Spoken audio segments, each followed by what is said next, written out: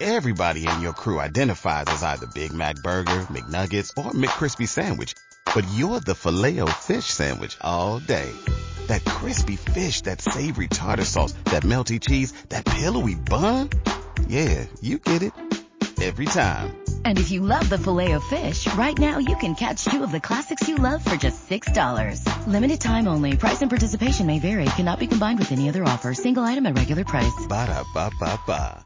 Hot Rod Lincoln, baby. Yes, it's episode 150 on the 5 to Go Racing podcast here on WSBradio.com and GoPRN.com. Thanks for both of those radio entities for carrying us on their sites, and thanks to you for listening. I'm Doug Fireball Turnbull from the traffic team at 95.5 WSB, and with the Performance Racing Network, I get to join them a few times a year. They'll be at Las Vegas Motor Speedway this coming weekend. They were at Bristol Motor Speedway this past weekend for a barn burner trio of races, and we're going to cover those here on the podcast. What we're going to talk about today is, of course, Chase versus Kevin, and almost how the fact of fight completely overshadowed the fact that it was an amazing race, but it fueled people's opinions of the race. We'll also discuss, maybe some of the rights and wrongs and umbrages felt in that fight. We're going to talk too about the playoff implications looking ahead to Las Vegas, and then just the bedlam, the drama in both the Xfinity Series and the Truck Series at Bristol,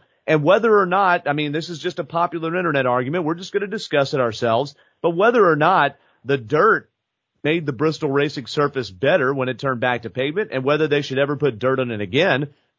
We're also going to discuss a few more items here. So joining us on the line to help us get through all this is Dawsonville Dan Elliott. How you doing, sir? Doing great. Hope everybody is doing the same and had a start to the week, a good start to the week so far. Hey man, we're rocking and rolling here. I've been high octane traffic reporting this week in the mist, muck, fog, and rain here in Atlanta, and it has been rough on WSB. So if y'all are listening there, I'm honestly surprised I have a voice left after some of that, because it's been burning at both ends.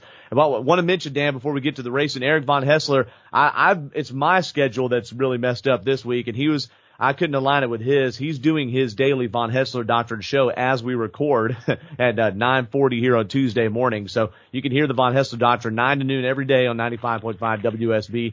And, of course, in all the podcast places, they put bonus content on there. And his is a great show. I know Eric would have a lot of opinions today, Dan, but I want to hear yours. I just want to get your gut reaction, your gut feeling out of this Bristol race that was a barn burner.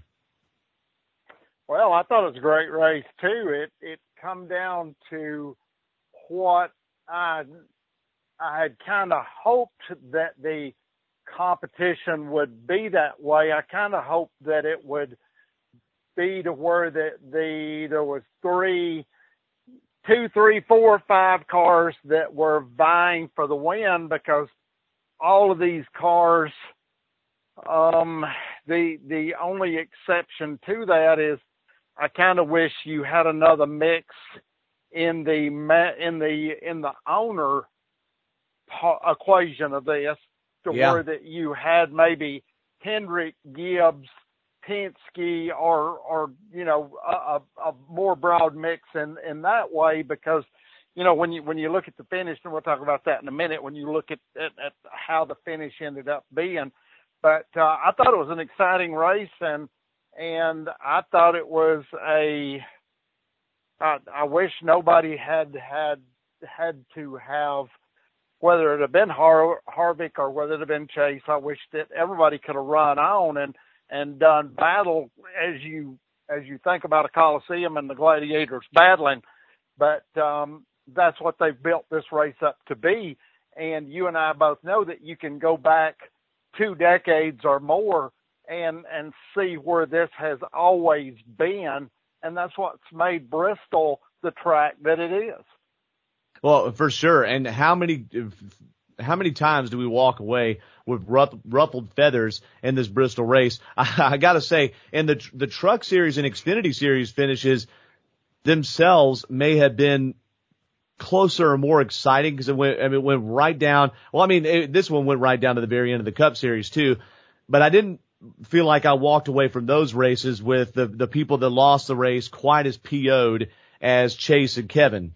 and their demeanor. And for those that missed it, and you should go on YouTube, look it up, or, NBC Sports' sports page or whichever. In case you missed it, of course, the Bristol race, despite the fact that it was really clean and green kind of for the first half, Chase Elliott and Kevin Harvick were right there in the lead mix, and we went for the same piece of real estate, and we can argue and dissect over who did what wrong there, but it certainly looked like Kevin Harvick had his first chance to win a race this year, really all year. He's only been competitive at plate tracks and even led laps hardly, and here he is, he sees the win in sight, and there's playoff implications on the line too, and he goes for a spot that you have a less percentage chance of making than you would go for if it was lap 50, right, Dan? He goes for it. Chase gets a fender rub from that, going for that spot at the same time, or Harvick fitting in that spot at the same time, and Chase cuts a tire and finishes like 25th or so. Chase then, of course, comes back on the track, super ticked off, like a lot of people who miss chances on wins are, and he proceeds as a lap car to run Kevin Harvick's line, impede his progress, and make him lose the lead. And Kyle Larson, Chase's teammate, wins the race. Kyle's 6th win of the season there. William Byron digs himself out of his grave to finish in the top 5. Alex Bowman with a good finish. They're able to advance in the playoffs there. And Harvick still with a respectable finish, right? I think he finished 3rd. I'll pull that up here in a second. Yeah, he was 2nd, excuse me. Kevin Harvick has now gone a calendar year, Dan, without winning. So, do you think Harvick, Dan, was more angry at Chase because he missed the win, or more angry at Chase for the temper tantrum, right? I think that you've got this is the perfect storm to me, because, the only thing I thought about this after the race was over, and I would not have, if those two cars, if they had been reversed on the track, with as few laps were left, and we know that a win is guaranteeing you in the next round. So with everything on the line, I couldn't see it ending any other way, regardless of who this duo was, how they were positioned. I couldn't see this turning out any other way, because it played out in my mind over the years that I saw this. I saw this move so many times before, and it used to be before the cars got so aero dependent, Doug, that you knew what was coming as a driver. You knew that the car behind you was going to go to the inside, bank off of you, and roll on. Okay, so the smart drivers would do the break deal once you knew you were past the line of backing off and knowing that you could make the corner without banking off somebody or tearing the wall down. They would do that crossover move. They would do the brake check, let that car go ahead of them, go up the banking, and then you'd sweep down and pace them back. I love that move. Classic crossover. Yep, I love that move. But if you're going to make the risk, I just want to interject. If you're going to make the risk of rooting someone out of the bottom groove, you better be ready for it to come back, because your car, when you're making the pass, and correct me if I'm wrong, Dan, when you go and make that aggressive move to pass them, it's going to be unsettled for a moment until you can get your groove back. And if that car that you passed is able to, to take advantage of you still being unsettled after they get rooted out of the groove, they could go get the space right back, or at least make some contact with you. Cause you can't, it's not easy to get away from someone right at a short track. Well, the problem becomes, as I was going to say, the problem becomes that these cars are so aero dependent. And I don't care if you're at Bristol or Martinsville or anywhere, they are so aero dependent that crossover move may or may not work, because once you throw the brakes on to that degree, you lose some of the downforce and the car may wash up the banking. You may not be able to make that crossover move, because in years past, the cars were, for the most part, pretty dirty. They moved a lot of air in front of them. There was air under the cars, and they did not depend as much on clean air as the cars today. So the crossover move is one of those to where that it may or may not work, and it's a gamble, because how rare has the crossover move been for us in the last decade? For sure. That is such a profound thing to say there, Dan. And I'm not just, kissing up to you there. Really, that's such a profound thing. How often do you see the crossover move anymore? Except, I mean, even at plate tracks, it's different because, I mean, like you can't, because you're so stuck down and so close together. Wow. That's a great point. These cars are so dependent on air that we have no idea, because you can't see the air and how it's moving. Only the driver knows, but most of the time, sometimes the moves they make are just a gut reaction and a gamble, and sometimes it works and sometimes it don't. But I could see that deal playing out at Bristol the way it played out, because you're going for there's so much on the line that that's what you get paid the big bucks for. That's what you earn the big bucks for, is to go for it. I hate it the way that it turned out, because, like I say, I'd love to see everybody race to the end. But I think Harvick was probably the maddest, because, sure, you know, when you get held up like that, when you know you've got a good car and you get held up purposely, this is what comes back to bite you in the rear later in this championship chase. Is this stuff comes back to bite you hard. And so let's look at that. Now, Chase, you know, it can be debated about how he's handled stuff, I guess, and whether he confronts people or not, because in some senses he's avoided confrontation, like Joey Logano at Bristol in the June 2020 race, where he roughed up Joey. I mean, he made an aggressive move for a spot, and Joey wanted to talk to Chase afterwards, and Chase just ignored him. But then Chase, when he was done wrong by Harvick, made a point to stop him on pit road and do the whole thing. I mean, he was livid. But we've seen Chase, so that's kind of 1-1, right? Where how Chase has handled it. But we've seen Chase not only get out of the car and get in someone's face before, not fight. I'm not talking about fighting, but just get out of the car and get in someone's face. We saw it in 2017 at Martinsville. Here, Chase is winless at that point in the fall Martinsville race. I know you remember it well, Dan, right after we had started this podcast, by the way. And when Denny Hamlin just dive bombs Chase and knocks him out of the groove and out of contention late in the race, Chase swipes up and pins Denny's car against the wall afterwards, and they have their chat. And then at Phoenix, in an elimination race the next week, Chase doesn't give Denny any room. Denny cuts a tire, and Denny Hamlin misses the championship 4 race. Chase missed it also by just a point or two, by the way, because Matt Kenseth won that race. But maybe it was the next year Matt Kenseth won. But nonetheless, no, that was the year Matt Kenseth won Phoenix over Chase when Chase was supposed to win it there. But nonetheless, Dan, I think Chase has sent the message multiple times. Hey, you're not going to run over me. I'm not the kid anymore. I mean, it's my 6th year in the Cup Series and I'm a champion.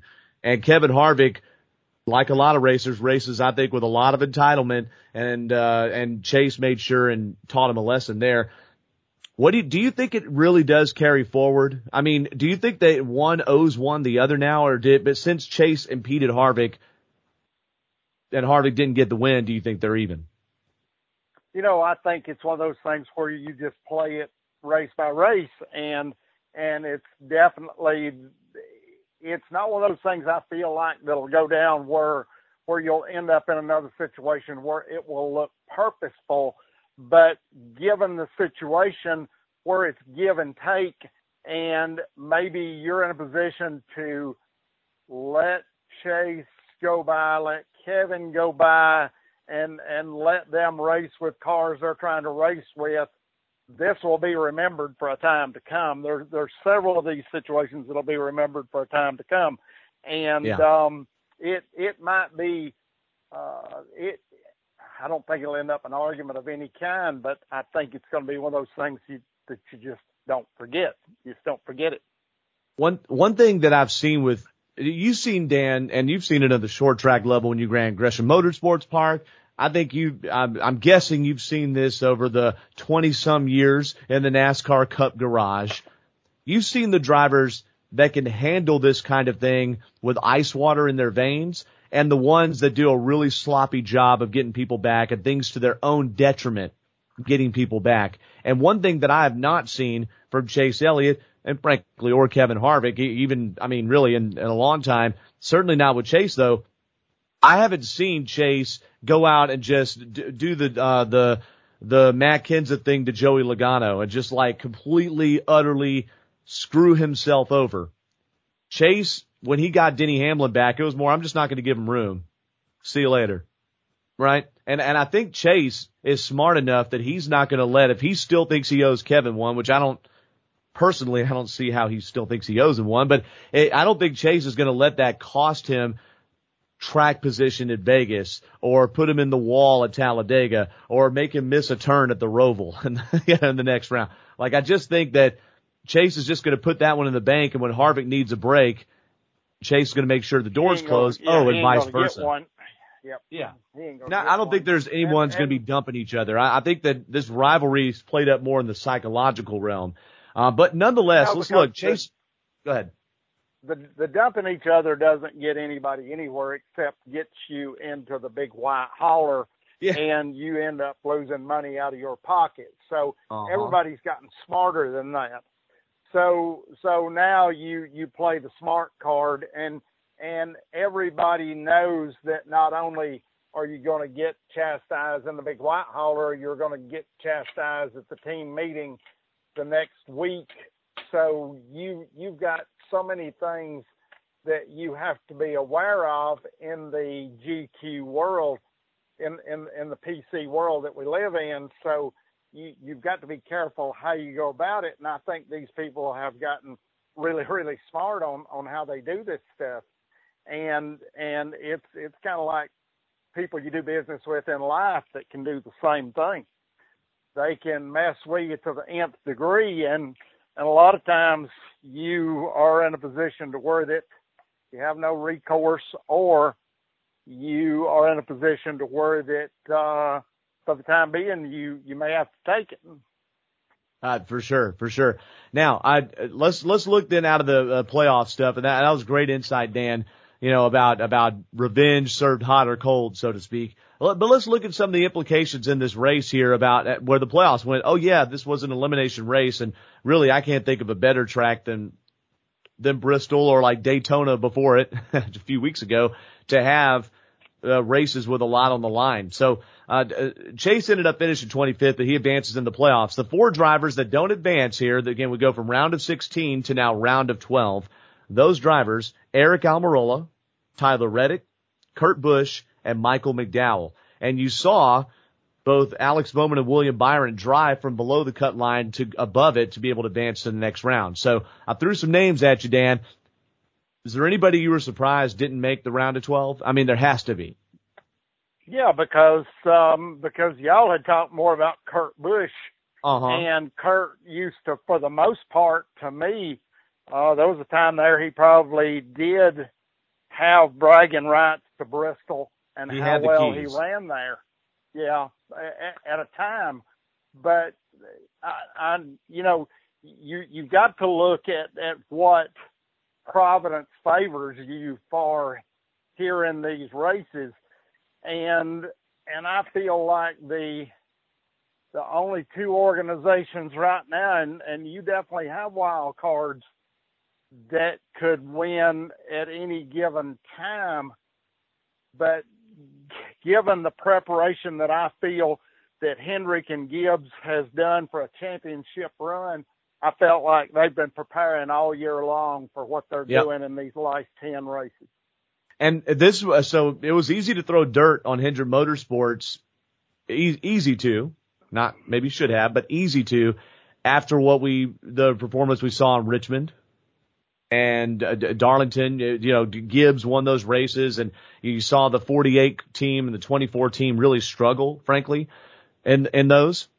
And then in this race, the Hendrick cars are all strong, and the Gibbs cars had some bad finishes, but I gotta say, Kyle Busch was in the mix, cut a tire. Denny Hamlin was in the mix and might have won the thing, cut a tire and still rebounded to finish ninth. Truex struggled all race, or at the times I checked in on it, were struggling in, and he popped up to finish seventh. So they still had the speed. They just didn't have the results in that particular instance, whereas Kyle Larson led the most laps.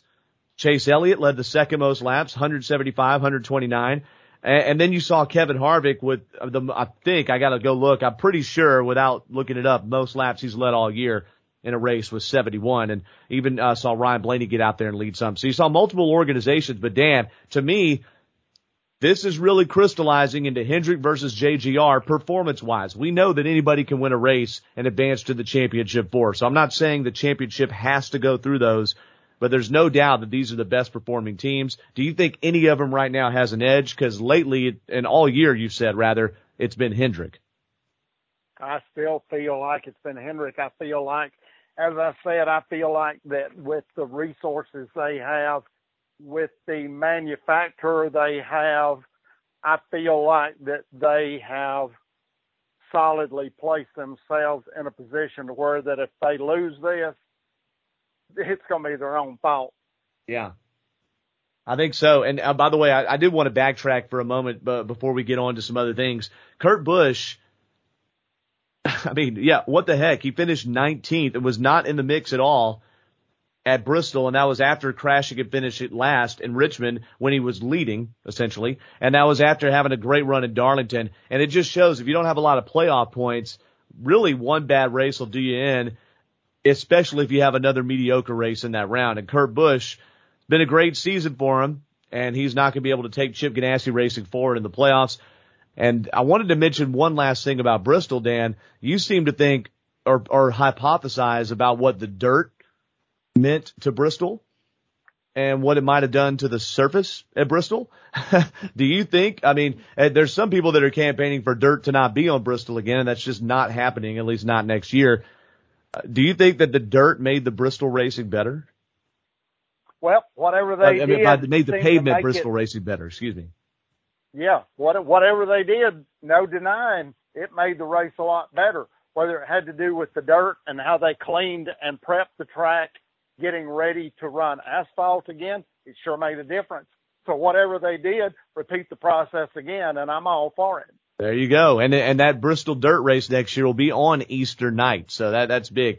I'm sliding this in out of the blue, Dan. I know we didn't talk about it before, but COVID-19 is taking its toll on these race teams, and Kurt Busch has made me think of that. A lot of the pit crews are getting swapped around because of drivers that, even if they don't test, or sorry, not drivers, pit crew members, even if they don't test positive for COVID-19, if they are within a certain realm of contact tracing, they can't go to the track and can't be active on the pit crew. And Kurt Busch had to take multiple members from his teammate Ross Chastain's team to be able to go over the wall and do pit stops. I don't think that's the reason he finished 19th. I'm just pointing that out, that this could happen on any team, and already has with some of the top teams too. The 19 team of Truex has had to swap crew members and different things at times. But here's the implication, Dan, the dominoes that fall further down the standings.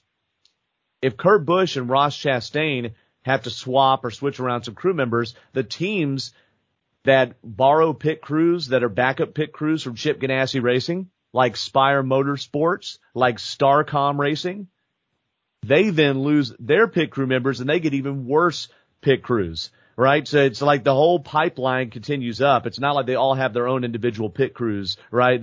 Usually the big teams are farming out auxiliary pit crews to the smaller teams. And then, Dan, this impacts not just the playoffs, but also what we talked about last week, those battles in the Cup Series to be in the top 25 in points and the $1 million bonus with that for all the teams in the top 25. If you're Spire Motorsports or someone right on the edge of that or whoever, and suddenly you bust off a 17-second or a 14-second pit stop and lose 5 spots in a race, that could be the difference between potentially at the end of the year, Dan, $1 million. So I just wanted to point that out. It's not so much a take or here's major analysis, but Dan, you said several weeks ago, I wonder how COVID-19 could impact the playoffs going forward. And to me, without a driver missing a race, to me, this has been it so far. What do you think? Well, I know that there is chemistry with the crews.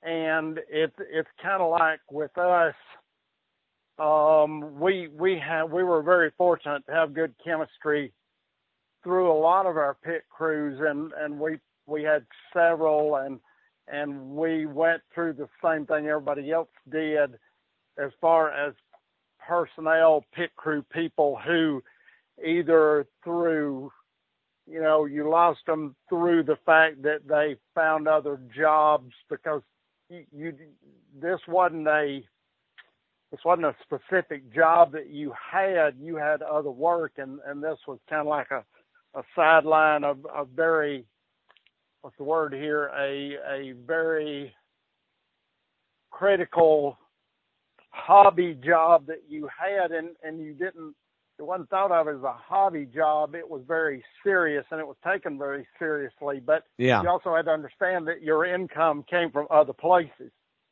Oh yeah. So you did what you did what you had to do, but nowadays it's specific pit crews and they get paid well for doing what they do. So even if you hire somebody else, even if you get somebody else from another team, what I'm trying to say is you're getting doggone good personnel because these people train all the time. They are paid well, and you've got to understand that if the team does well, then they get a bonus. So it's going to be in your best interest.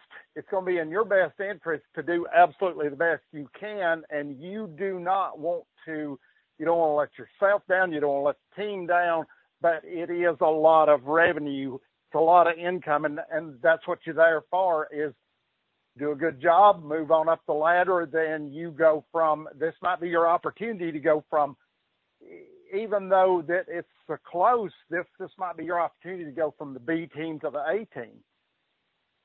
Yeah. Well, and that's a big deal. So for the guys that move up, I didn't think about the positive. Yeah, the guys that move up suddenly get thrown into the playoff light and maybe can earn themselves a spot on a pit crew on the A or B pit crew instead of the C pit crew. That's a great point. But think about what the championship race came down to in Phoenix this past year. As dominant as Chase Elliott was on paper, really the guy that had the fastest car, and this will not be remembered in the history books, is Brad Keselowski. And Keselowski lost the lead at the end of the race because he had a subpar pit stop. Now, Chase had an amazingly fast car. No doubt. It would have come down to them, but Keselowski lost control of the race by having a slow pit stop. Imagine if one of the championship four or one of the elimination teams on the bubble in these forthcoming rounds busts off a 14.5-second pit stop and gives up a chance to win their way into the next round because they lost the lead when someone else popped off an 11-second stop. It could happen when you don't have that chemistry. Yeah, you've also got to look at, too, as equipment failure, because that was something that we had issues with during the years that we ran, whether it be a jack, whether it be an impact wrench, whatever the deal was. You do have equipment failures, and Providence, whatever fate throws in there, you've got to take it, because there's nothing you can do about it at that point in time. Right. Hey, we saw that with Chase, by the way, in Richmond, where he had to pit slightly different in his pit box to get around, or what I can't remember the circumstances, but he pitted different in his pit box, and his pit crew ran out through the jack under the car, and Chase was trying to back up. He thought he missed his pits. And so either he decided or someone told him to back up. They'd already put the jack under the car, which then meant the jack got stuck under a place that didn't have a jack post, and the jack broke. And here's something that I heard Ryan Flores, who is a pit crew member on Brad Keselowski's crew. He said this on Corey LaJoie's Stacking Pennies podcast this past week. Chase's pit crew showed their experience because they didn't fiddle around too long trying to fix the broken jack, and they immediately knew, two guys knew to jump over the wall, get the backup jack, and go. They practiced and done all these problems before, whereas if you're on the C-team pit crew and you have a problem in a championship moment, you may not have that muscle memory to know exactly what to do in split seconds, and Chase managed to rebound from that problem in a way where he could have gone multiple laps down. I think that was a really insightful thing, too. Yeah, this is the difference in teams that have been around for decades versus teams that have been around for maybe 5 years or even 10 years. This is the difference in the experience and the level of personnel that you have, that you pay for, and that you expect. And it's come down to just being expected that this team knows what it's doing. That's what they're paid for, and that's why the bonuses are so good. That's what makes them so good, is because, hey, they've been through about every scenario that can possibly happen, because we would train for the deal of having because sometimes you had lug nuts that got rounded because you didn't have the best equipment. You went through scenarios of what could happen, and the worst one was rounding off a lug nut and having to bring a 6-point socket over and getting a lug nut off, and you practice these scenarios. And this seems like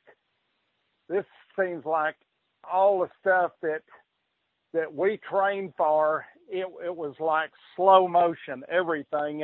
And everything today is so choreographed and so practiced that it seems like just a natural movement. It's just, hey, this happened, so big deal. You have this, you take care of that, and you don't notice it. It's so well choreographed. Yeah. But that's where the money. Yeah. That's what the money buys you. No, I mean, totally. And these top teams are so much more refined and so similar to each other than I think what we saw in the 80s and 90s. Y'all, I mean, let's face it. Sometimes if Junior Johnson's crew hit on something that the Melling crew didn't, that was a bigger gain than if a Joe Gibbs versus a Hendrick were to gain one, right? It's like almost everybody is just nerdy about this all the time. And whereas you're talking about entire seconds in the 1990s, here you're gaining tenths of a second on a pit stop, right? Yeah, but you can't even conceive how that deal worked out even in the 80s, where you had a team You're right. like Juniors with unlimited resources who could go to someone and say, okay, I hear you're coming out with a new lightweight jack that's supposed to jack the car up in a pump and a high for a stroke, and we want to be the first one to have it, and if you'll get it to us first, we'll pay you a $5,000 bonus. Wow. Yeah, especially when Warner Hodgson joined his team there in the 80s, right? Yeah. Well, when Hodgson joined the Johnson team and threw all that money in there, that really made it happen. Hodgson and Budweiser, right? I don't know if it was Hodgson. I think that happened with before even Budweiser came in with Junior. I think there were bonuses paid, and there's nothing illegal about that. It's actually smart, but you've got to have the money. You've got to have the wherewithal, and that's what I'm saying. Is there's where resources make the difference. Well, for sure. So Go ahead. No, it's just one of those things where you make the best of whether it is relationships with people, whatever it is. But the bottom line is you offer incentives, and just like what goes on today, you offer the right people the right incentives. It's kind of like your bridge in Atlanta that got burned. Okay, they rebuilt that bridge back in nothing flat, and everybody got a bonus. It was the perfect mixture of the public and private sector working together and good old capitalism. Absolutely. I completely agree with that. And that stuff still goes on, maybe in different manners than you said, but it has to. And with this new car really closing the box even more, it's going to be even more advantages you could gain. Even more small advantages you could gain could add up to big stuff. So, but pivoting off of the pit stop stuff, I want to get out to pit stop stuff. Easy for me to say. I want to get to the Xfinity Series and the Truck Series races because those were quite incredible. The Xfinity race ended a lot better than I think it went for the most part. And I know that's true with a lot of races, and you're like, hello, Captain Obvious. But seriously, listen.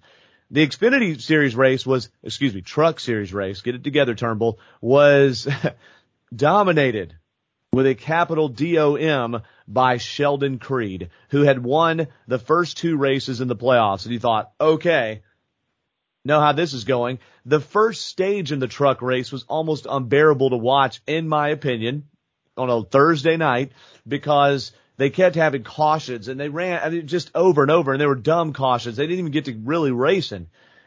But then at the end of the race, you saw Sheldon Creed up there and Chandler Smith knowing he had to win, and he had never won in the trucks before. He lost the Truck Series race at Bristol late last year. He lost the Watkins Glen race a few weeks ago.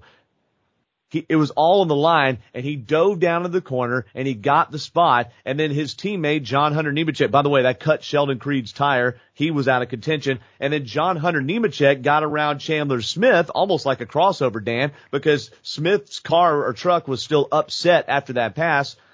John Hunter got around Chandler Smith, and then Chandler Smith looked under him, and it seemingly to me, Dan, looked like John Hunter just got out of the gas, and Chandler Smith won the race, and John Hunter Nemechek dove up under him and kind of acted like he was trying to go past him, but he knew he could not pass his teammate who needed to win to go win that race. So Chandler Smith advances in the Truck Series playoffs, and that was his first career win. What a way, Dan, to have your first career win, but it comes at the expense of another Georgia driver, Austin Hill, who had won 2 races just before the playoffs started. Austin Hill crashes late in the event and is now seeded 10th and out of the playoff standings. And Todd Gilliland, by the narrowest of margins, he misses the cut too.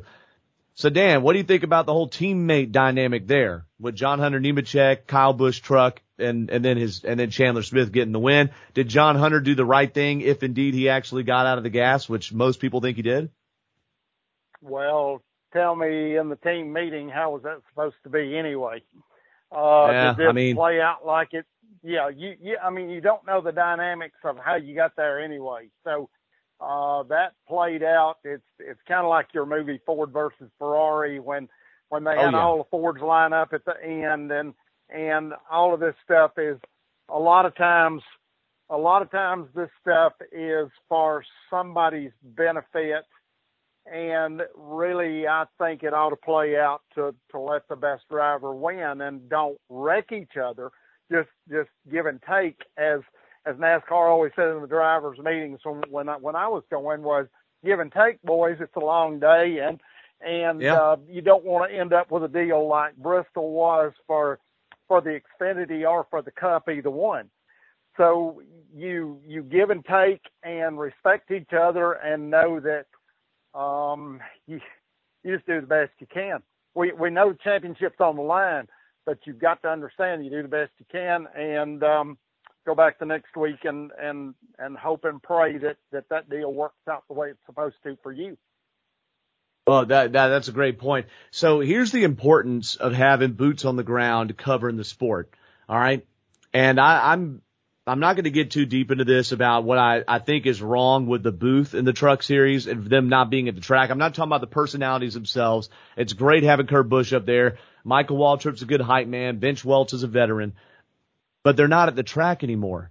And they miss crashes all the time. And because, Dan, they're not at the track, that means they're not, at least to the viewer like me, soaking themselves in the cars and the trucks, the livery around them, knowing off the top of their head, oh, that's Lawless Allen in the 45. Oh, that's Josh Rayum in the 34 or whatever, right? It goes, oh, there's a spin. There's the 33 truck. Okay. And it takes forever to even know if there's a spin or who's in it. And then they don't say much about them. Oh, and that's one thing. But after the race, you have the drivers that hop out and get on TV and they say that the interview and then that's it. But sometimes you need a little more. And so Bob Pockrass, who writes for Fox Sports and also does, multiple venues of digital content for Fox Sports. If you're knowing enough to listen to our podcast, you know who Bob Pockrass is. Yeah. Bob made sure and kept probing John Hunter Nemechek on pit road with the questions and asking it the right way, and tried to get John Hunter to say if he had really let up for his teammate or not, because people are really averse to that in NASCAR especially. And Bob, you got to see the video. Bob asked the questions in a way that John Hunter said it without saying it and said he was really ticked off that he didn't get to win. And I just know, Dan, he would have won that race probably if, it was versus another truck. So importance of boots on the ground. Well, I think this is where a lot of things, and COVID is a lot the reason that you are in the situations you're in, because a lot of people have realized that you don't have to send all of these people to the track you used to, that you can call it from the booth, you can do this, you can do that, but obviously you as a fan lose in the end, you as a fan lose because that keeping up with, and I do admire the way you have kept up with so much of this through my work. I can't do as much as I did and still keep up as I did. Plus, I want to do more. I don't get to go enough. Yeah, plus I'm a little bit more at a disadvantage because television does not always offer me with the package that I have. It does not always offer me everything that I want to be able to view because I miss a lot of the drag race and I miss a lot of the NASCAR events. I miss a lot of things that I would love to stay in tune with, but it's just about impossible the way that the broadcasting is today. So many things have changed, and I think that is where we're heading as far as the media coverage. I feel like more and more that it is going to be the way that we see it now in a modified version, to where that you don't have as many people going to the track anymore. You've lost a lot of that personal touch, and I see that with the fact that it used to be that you could talk to a lot of the pit crew members and you could get different opinions, ideas. You got so many different views of how an organization worked, what was going on, how it ticked, and now you've lost the bulk of that, so to speak, except with the top tier, probably the number one and the number two teams, because they will still, there's still an interest in them, but everything else is getting lost in the mix. Well, for sure. And I think it's so easy to consume this stuff now, and I'm pointing the fingers at myself. It's so easy to consume. You take for granted what's there, and then you don't actually consume it. Does that make sense? Like, so I know, I could go back and watch it anytime. I can look up who's in that truck later. I can see who the crew chief is another time. It used to be when I only watched the races on Fox or NBC. I didn't even have cable in the early 2000s when I first got into racing. I mean, I soaked up every single detail from the TV broadcast, and I was, just osmosis online. And then when I finally got to the racetrack, I was just there. I mean, it's sensory, and now it's like you almost take for granted that it's there because it's ubiquitous. You can get in any time. And I just think, and I'm pointing fault at myself, even when I prepare for races, sometimes I'm almost leery to do so much research because I'm like, well, if I really need it, I can just look it up real fast. But then you don't learn it. And I think that's seeping into the cracks in our mainstream race callers, especially on TV. On radio, you don't have the visual to lean on. So when I hear Doug Rice and Mark Garrow and the team over at MRN in the booth, you got to know your stuff more than I think you have to know it on TV.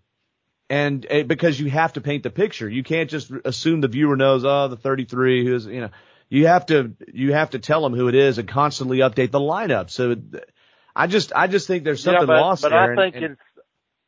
I think it's more important even on TV, because being able to come in as Dale Jr., okay, so you don't have to worry about, with me, I've got to do a job to make an income, and I can't rely on anything else right now. So you're at a disadvantage to let's say Little E, it's probably worth, the last time I looked, about $300 million, I think. And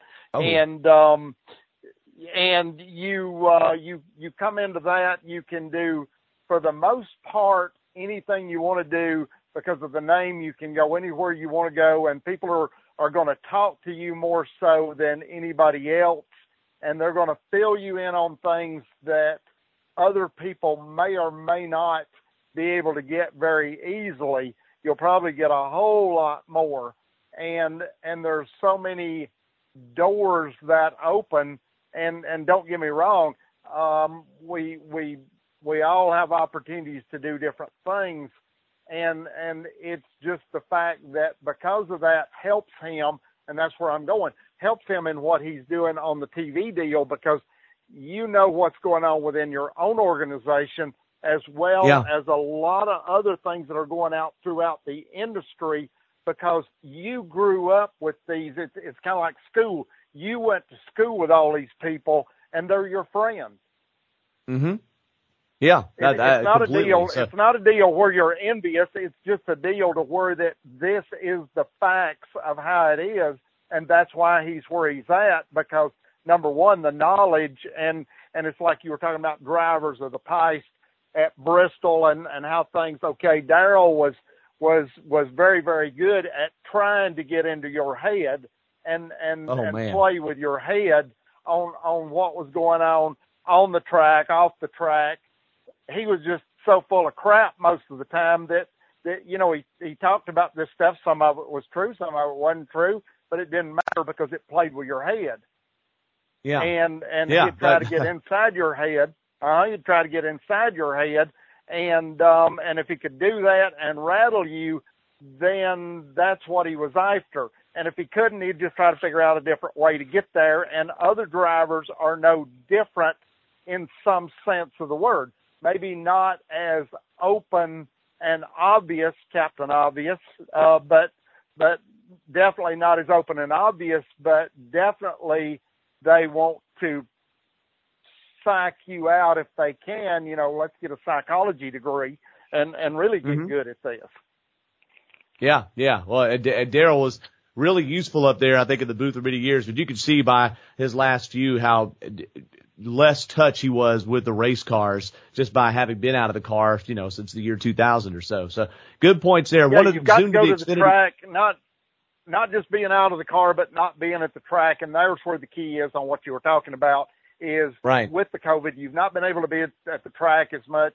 You've not been able to be around the people of the organizations as much. And I think this hurts media coverage big time. Yeah, it does. Hey, I want to point out too, this is something that you probably saw if you watched the race broadcast, or certainly if you read or listen to the Athletics, Jeff Gluck and Jordan Bianchi. Jordan Bianchi was one of the media members, hard card credentialed, that was down in the pits while the Harvick and Elliott saga was unfolding there. And what's interesting to me, and you don't see this often, Dan, is Chase and Kevin had a second conversation that was heated. So they got separated because Harvick, I think, really got ticked off and started wanting to fight, and Chase was yelling at him. They got separated.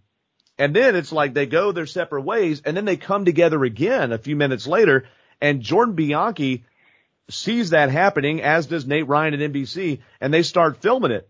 This conversation that they're trying to have private. They knew pit road wasn't private, but they're standing in a credentialed area just out in front of the haulers, right, Dan? So Jordan Bianchi's sitting there filming it, and then Harvick turns to him and says to the effect of, the point he was trying to make is, hey, I'm having a conversation here. Stop recording. Jordan puts his phone down. As soon as Harvick turns around, Jordan just lifts it up and doesn't say a word. Harvick turns around again, yells at Jordan Bianchi, and then turns to talk to Chase, and Jordan just lifts his phone up again and starts recording. And then a crew member, it looked like somebody from SHR maybe, got in between him and he couldn't actually film it. Dan, I think if they're in a proper area, they're dead to rights. I mean, if you want to have the conversation, you need to go somewhere private and have it if you don't want it to be filmed. And they ended up doing that. They actually went, I've never seen this, Dan, not live on TV. They went into the Napa number 9 hauler to finish the talk. I don't know if they needed some weapons or what, but what do you think about that? I thought that was, to me, it was bold, and I'm not sure I would have been able to hold my own there. I might have just gotten out of the way if Harvick had yelled at me. So, what do you think? Did Jordan do the right thing there? There was a lot on the line for both drivers. That, as you well know, coming together like that wasn't the time, wasn't the place. But if it got things settled down to where that they can go, because obviously there's friendships here that go way deeper than the racing, so to speak. Yeah. Even though you want to win the championship, there's friendships involved in this, and you want to try to get this worked out to where that it doesn't follow you for the rest of the playoffs. Well, for sure. I guess what I was asking her. You've got to understand, though, that any of these conversations, you and I both know that everywhere we go anymore, there's a camera on you. More than likely. I don't care where you go. For sure. And if you're out in a credentialed area of pit road and the media is allowed out there, they have the right to show it. You could be now Jordan. I mean, could have been courteous and said, "Hey, I know these guys are trying to talk it out," but hell no. I mean, that's exclusive content right in front of him. Like if it was me, I might have, cause I don't go out there every day, and Harvick or Chase would say, "Hey man, put your phone away. I'm trying to talk." I think my initial reaction might have been, maybe I should give them the courtesy and let them talk. But really, Jordan held his own, and by the way, didn't want to be part of the story, and he said as much. He was embarrassed to be a part of the story. He was just doing his job, just like Bob Pockrass was doing, asking the hard questions to John Hunter Nemechek. So that's just the deal there. And I hope, I haven't gone and looked at anybody's reactions really to that, but I think that most would say that Jordan was in the right there, and it forced them to go in the hauler and finish their conversation. So there you go. Hey, let's talk Xfinity real fast there, Dan.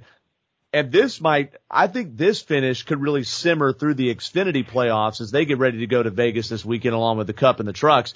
So the regular season championship is really what was on the line in this race. It would have taken, I think, a miracle for Riley Herbst. It would have taken Riley Herbst or Brandon Brown to win the race to even get into the Xfinity playoffs on Friday night. And what happened, of course, is we saw Sam Mayer, the hot prospect who has had a terrible year and a terrible weekend at Bristol because he wrecked out of the ARCA race, wrecked out of the truck race. He was leading and en route to his first win, and then he gets to race it hard with his teammate, Justin Allgaier. That ends up leading to a caution with a spin and everything like that. Shovels things up, and when it comes down to it, A.J. Allmendinger, Justin Allgaier, Austin Cindric have a bananas bonsai holy cow finish that sees Allmendinger in the 16, Cindric in the 22 finish, wreck each other crossing the start-finish line pretty much, and Allgaier was right in that mix too, scraping up with Riley Herbst to finish third and just outside of the playoffs. It was an unbelievable finish. And because Allmendinger won the race, he just barely won the regular season championship by 10 points, Dan, which gave him bonus points to go into the playoffs. And it seeds the number 16 Kaulig Racing Team for the semi-retired, used to be A.J. Allmendinger, number 1 going into the Xfinity playoffs. So, what'd you think of that finish? I thought that finish was doggone awesome. I hated that other cars got torn up in that melee, but It was an exciting finish, and it brought back memories to me of the Earnhardt Labonte races at Bristol in years past. It sure did. So Austin Cindric made the move and went for the hole and didn't come out on top. And then Allmendinger really drove, made an aggressive move himself to keep the lead. And that's kind of what caused the wreck essentially there. One thing that Cindric made a point of saying on radio, on TV, and on his team radio after the race is, quote, "They want to make sure we don't win. They'll do anything to make sure we don't win." And Penske is a lone ship out there. There are only 2 fully funded Ford teams on the track. The one Stewart-Haas racing machine that's number 98 Riley Herbst, and then Cindric's for Team Penske. And Kaulig Racing is known for their teamwork. It is one of the team of several Chevrolet teams, right? I just think there's a frustration there of Austin Cindric being the lone wolf. And he and Allmendinger have raced each other extremely close and with respect, but you gotta wonder if maybe there was something that was a move too far at the end of that race there. Cindric thought he had it won at the very end. And could that carry over, right, Dan? I mean, maybe Cindric thinks, I'm not going to give Allmendinger a break. By the way, Sam Mayer probably thinks he ain't going to give Justin Allgaier, his teammate, a break because, Allmendinger rooted him out of the way. So do you think this is something that carries over there into the playoffs, much like we asked about with the Harvick and Elliott thing? I think it will to some degree carry over. I don't know that it will to the degree that we see, depending on how much of this got resolved in the hauler after the event. Like I say, I think you're in a situation now that's quite different as years gone by, to where that I think everyone just needs to settle down, and I think they will, and realize that this is one race, one event, and you can't let it affect the rest of the season. You can't do that because, well, you could if you wanted to, but I don't think that they're going to do that. I think they're going to realize that we've got a lot at stake. let's just go in here and do the best we can and try to overcome it. And I think that was what each one of the four were voicing the deal that, hey, we've gotten through this. Let's move on and let's not let this happen again. Let's not do this again. 100%. Agree to disagree, but let's not do this again. If I was a good host, and today I've been only mediocre to bad, I would have told you that we have Justin Allgaier coming on later in the podcast. So I'm going to get to ask him about the contact with Sam Mayer and also how much angst and frustration radiates into the playoffs that start for them in Las Vegas. So for real, stick with that. We're going to get to that in just a moment here as Dan and I begin to wrap things up. Justin Allgaier is going to join us. And they had a conversation, he and Mayer did on pit road afterwards, and Mayer was livid on the team radio and had to calm down afterwards. It doesn't matter if it's your teammate. If you lose out on a win, you're upset. And Mayer ended up rebounding to finish ninth. Here's my rant or sign off, if you will, Dan, and I'd like to hear yours before we get ready to go. Chandler Smith, a highly ballyhooed prospect, part-time Kyle Busch Motorsports last season, full-time this season, and frankly has struggled for most of the time. And you can listen a few episodes ago to this podcast. I did an interview with him just before the Truck Series playoffs began. He just squeaked through round number 1 of the Truck playoffs, but he did so by winning and by performing well in a high-impact moment. Sam Mayer has had and it's so early, he just turned 18, but he's had a really rocky start these first, 8 to 10 races that he's had with Junior Motorsports and that car that Josh Berry ran so well with, that number 8. And Mayer has crashed and he's struggled and he's made mistakes. And then in the ARCA Series race where he should have just been running right up there with the Venturini cars right in the front of the field and with Ty Gibbs and all that stuff, Sam Mayer crashed out of that race early, making a really aggressive move, not just right by somebody else. He crashes in the Truck Series race, same way. And you got to think the weight of the world's fallen on this kid. He's 18. He's not 30 where he has a little more perspective. He's 18. And then he gets into this Xfinity race and he goes up and he dominates it. He does. I say he dominates. He leads 49 laps. He had it in his control at the end. And although, Dan, he lost that race, I think that finally turns the table because just 1 year ago, Sam Mayer goes out as a 17-year-old and wins as a 17-year-old and wins the Truck Series race at Bristol. And that wasn't expected. Maybe, just maybe, both of these prospects turn things around, and it's really early for both because that, Dan, that mental pressure that built on your brother, that built on your nephew during his winless streak, that pressure was starting to mount for those kids. And I'm glad that they got their monkeys off their backs. Well, they get their little monkey off their back, and then the monkey just grows up and gets bigger, and then there's more of them. I think that this stuff is just okay. So everybody is pretty much after the same thing. You just get more hungry for more, and you're not satisfied with one thing or another thing. It's just your hunger for that just gets more and more. And I don't know how's the best way to put this. It becomes an insatiable appetite to go after everything that you can go after and do everything that you can do, because I think I saw that a lot with Kyle Busch and all the things that he wanted to accomplish. And even though you feel like you can do this, you feel like king of the hill and you can accomplish all of this and do all of this. And it just, things have to be on your side to be able to do this. Everything has to line up. So we're seeing the what's the word here? We're seeing how hard it is to get the stars in alignment to be able to complete some of the things that you feel like not only you can do, but you deserve to do. Right. And it's tough to do. It's tough to do.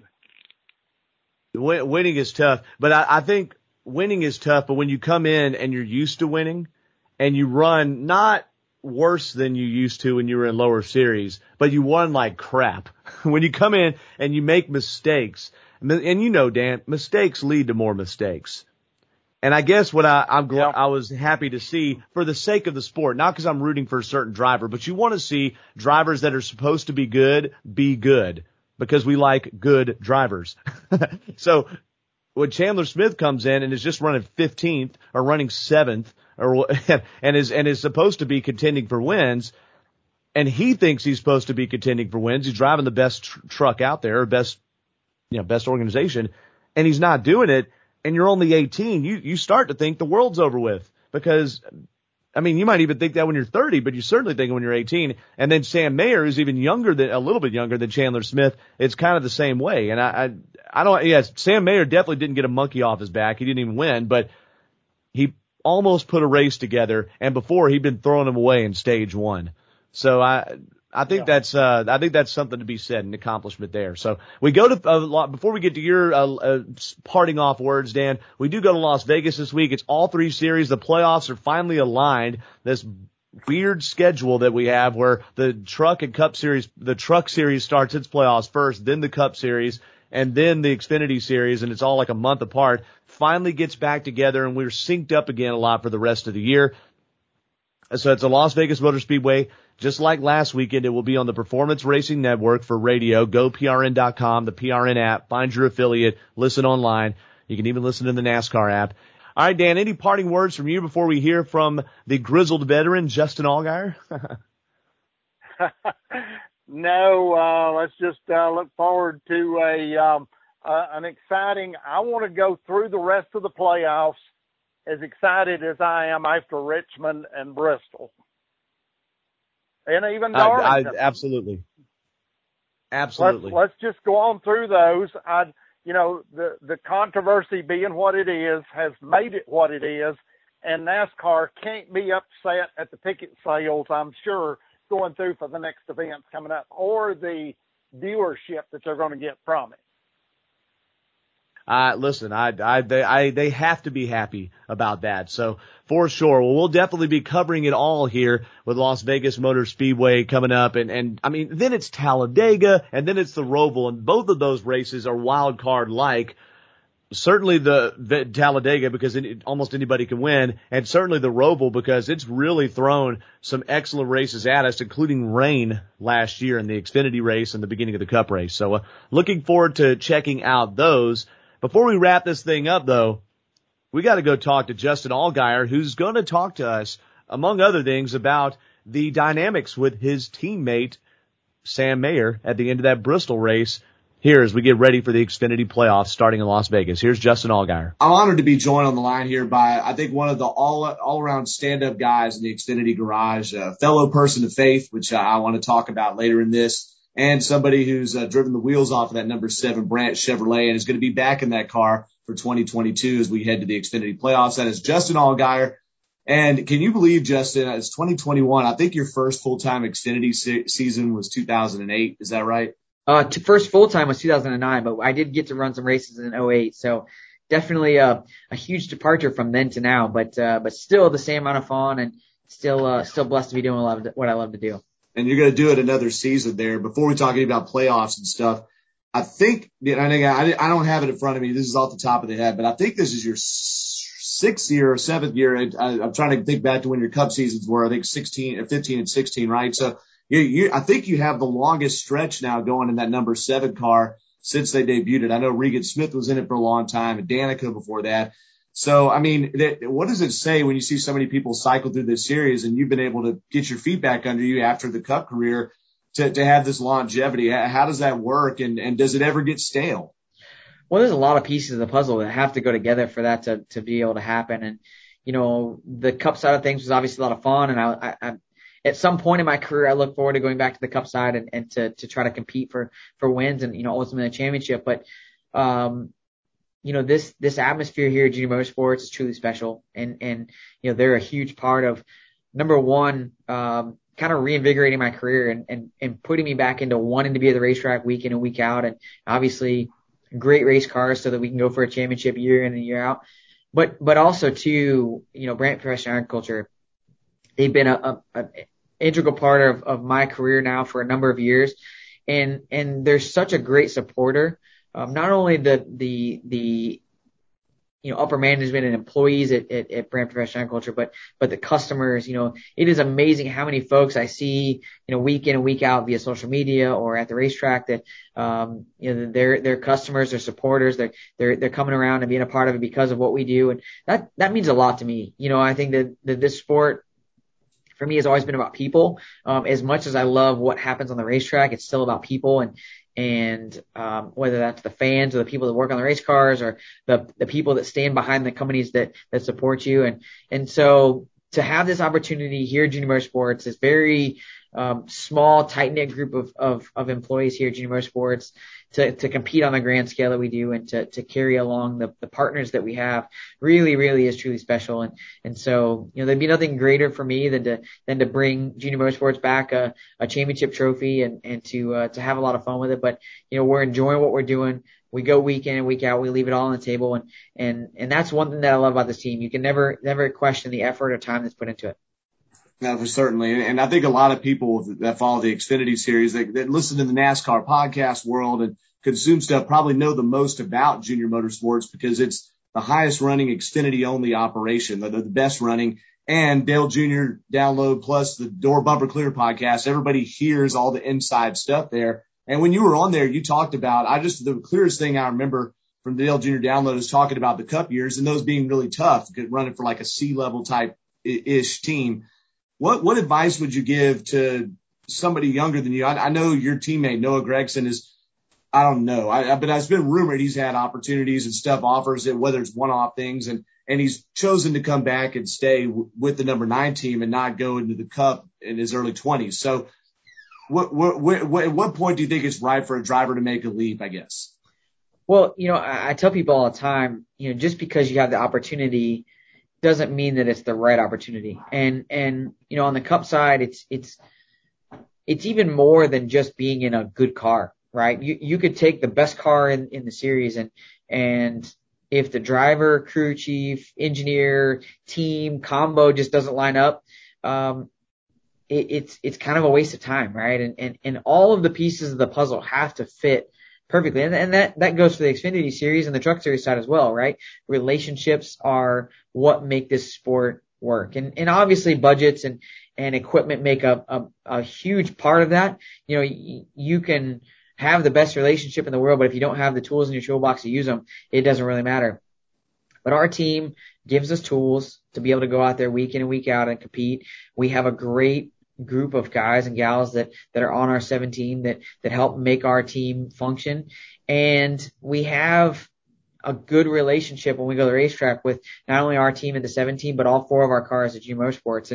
And there's a lot to be said for that. We're able to go to the racetrack week in and week out and compete, but it goes deeper than even what the fans see, when we go to the racetrack. And so, I love this atmosphere here. I love being a part of this organization and look forward to being here. Whether that's just next year or many years to come after that, I look forward to my time here at Junior Motorsports and love being part of this organization. So it's definitely cool that I keep getting the opportunities and again, very blessed to do what I love to do week in and week out.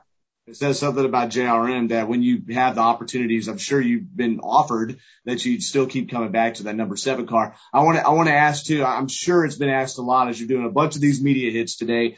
That was the dadgummest finish to an Xfinity race. Certainly there wasn't a play race that I might have seen. I'm sure there's others. So number 1, how was that for you? I mean, that had to be fun. I mean, I'm not answering your question for you, but that had to be fun, right? And then number 2, you seem to do a really good job diffusing the situation with Sam Mayer, who was seeing a win at the end of the tunnel. So number 1, finish being fun. And then number 2, how did you approach that conflict, knowing that you were going to have an upset teammate or assuming you would? Yeah. I think that it's very interesting. I've number 1, I hate the fact that Sam and I had any contact, right?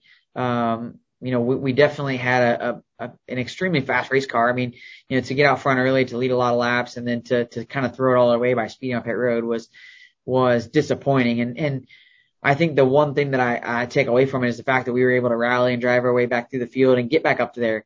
And unfortunately, with Sam, I spent about 50 or 60 laps behind him and could never really get the opportunity to get by him. And even though we were considerably faster, I just didn't feel it appropriate to use the bumper and to try to move him out of the way to get that spot. And, that makes what happened at the end of the race probably that much more disappointing, right? Because we raced together clean for so many laps to then kind of come out to have the end result be what it was super disappointed. And, he after the race is over, I immediately went over there to apologize, because whether I was in the right or the wrong, it still resulted in those guys going around.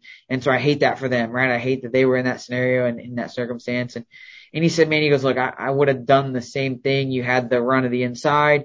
And he said, in hindsight, he said, I wish I had looked in the mirror and seen that you had that much of a run. He said, by the time the spotter called that you were inside, I was already turned around backwards and going the other direction.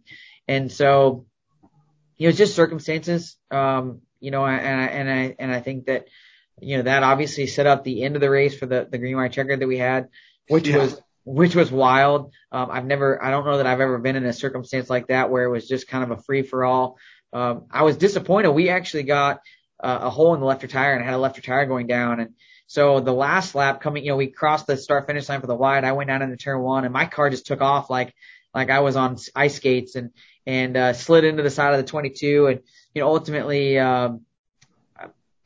rubbed fenders and doors and quarter panels and nose. And I mean, I don't know that there was a spot on our race car that wasn't torn up, when we got back to the start finish line. Luckily we missed the crash after the checkered, but, man, it was a wild finish for sure. And something that I'll never forget probably in my career.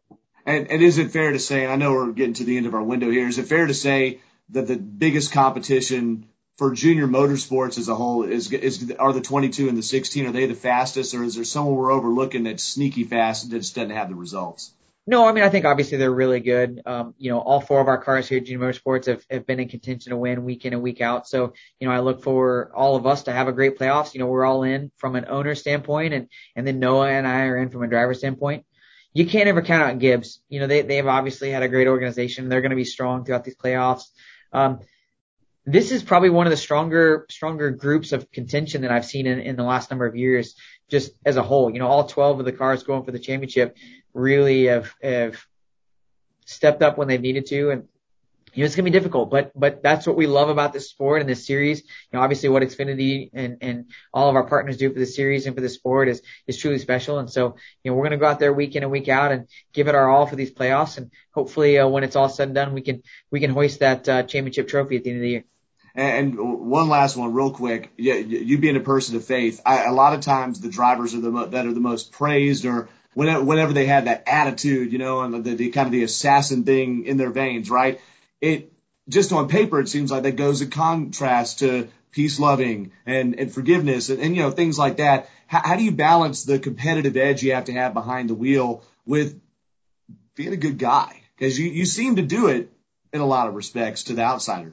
I would say social media probably wouldn't agree. I do get a lot of, I do get a lot of flack on social media for when incidents like what happened at Bristol happen, and then they say, oh, you try to act like you're all high and mighty and a good guy, and here you are doing things like that on the racetrack. But I think for me, my faith has been what has gotten me through this sport. And number one, gotten me to this point. All right. None of us do this without a God-given ability to be able to come here and do this and compete and having the right doors open and having all those opportunities.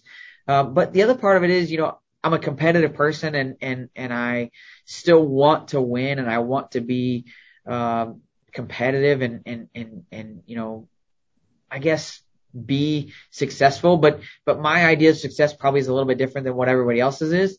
But in the Bible it says to whatever abilities God's given you, to go out there and to use them to the fullest of their ability. And I feel like for me, I've tried to be the same person off the racetrack that I am on the racetrack and be the best person that I can be. We're all human. We all make mistakes, but try to be the best person that I can be. And I don't know if I do a good job at it or not. I try really, really hard and I try to put my faith out there for all to see. And we have such a great platform to be able to use our platform to promote our faith and to promote Jesus Christ. So it's been a lot of fun to be able to do that, but we're still human. We still have our good days and our bad, that's for sure.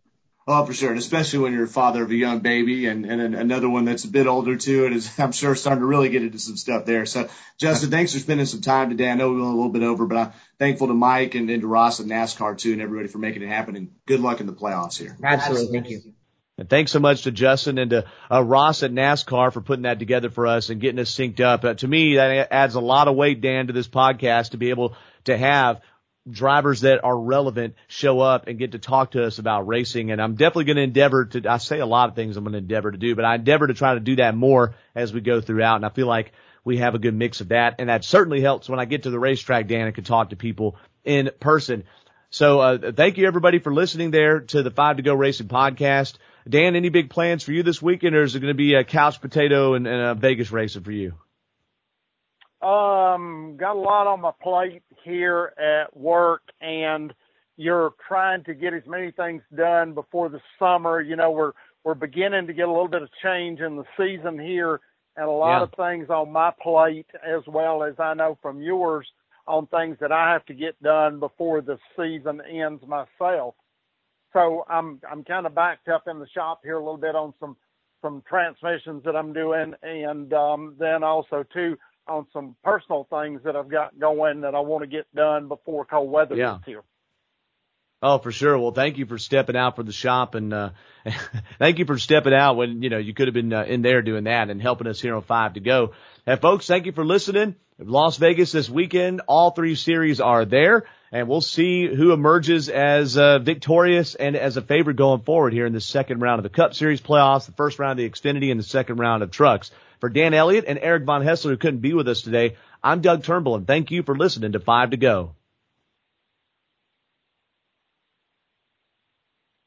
All right, Dano, I think that'll get us done there, brother. Let me start recording here. Hold on. Oh, good, Dougie T. Everybody in your crew identifies as either Big Mac Burger, McNuggets, or McCrispy Sandwich. But you're the Filet-O-Fish Sandwich all day. That crispy fish, that savory tartar sauce, that melty cheese, that pillowy bun. Yeah, you get it. Every time. And if you love the Filet-O-Fish, right now you can catch 2 of the classics you love for just $6. Limited time only. Price and participation may vary. Cannot be combined with any other offer. Single item at regular price. Ba-da-ba-ba-ba.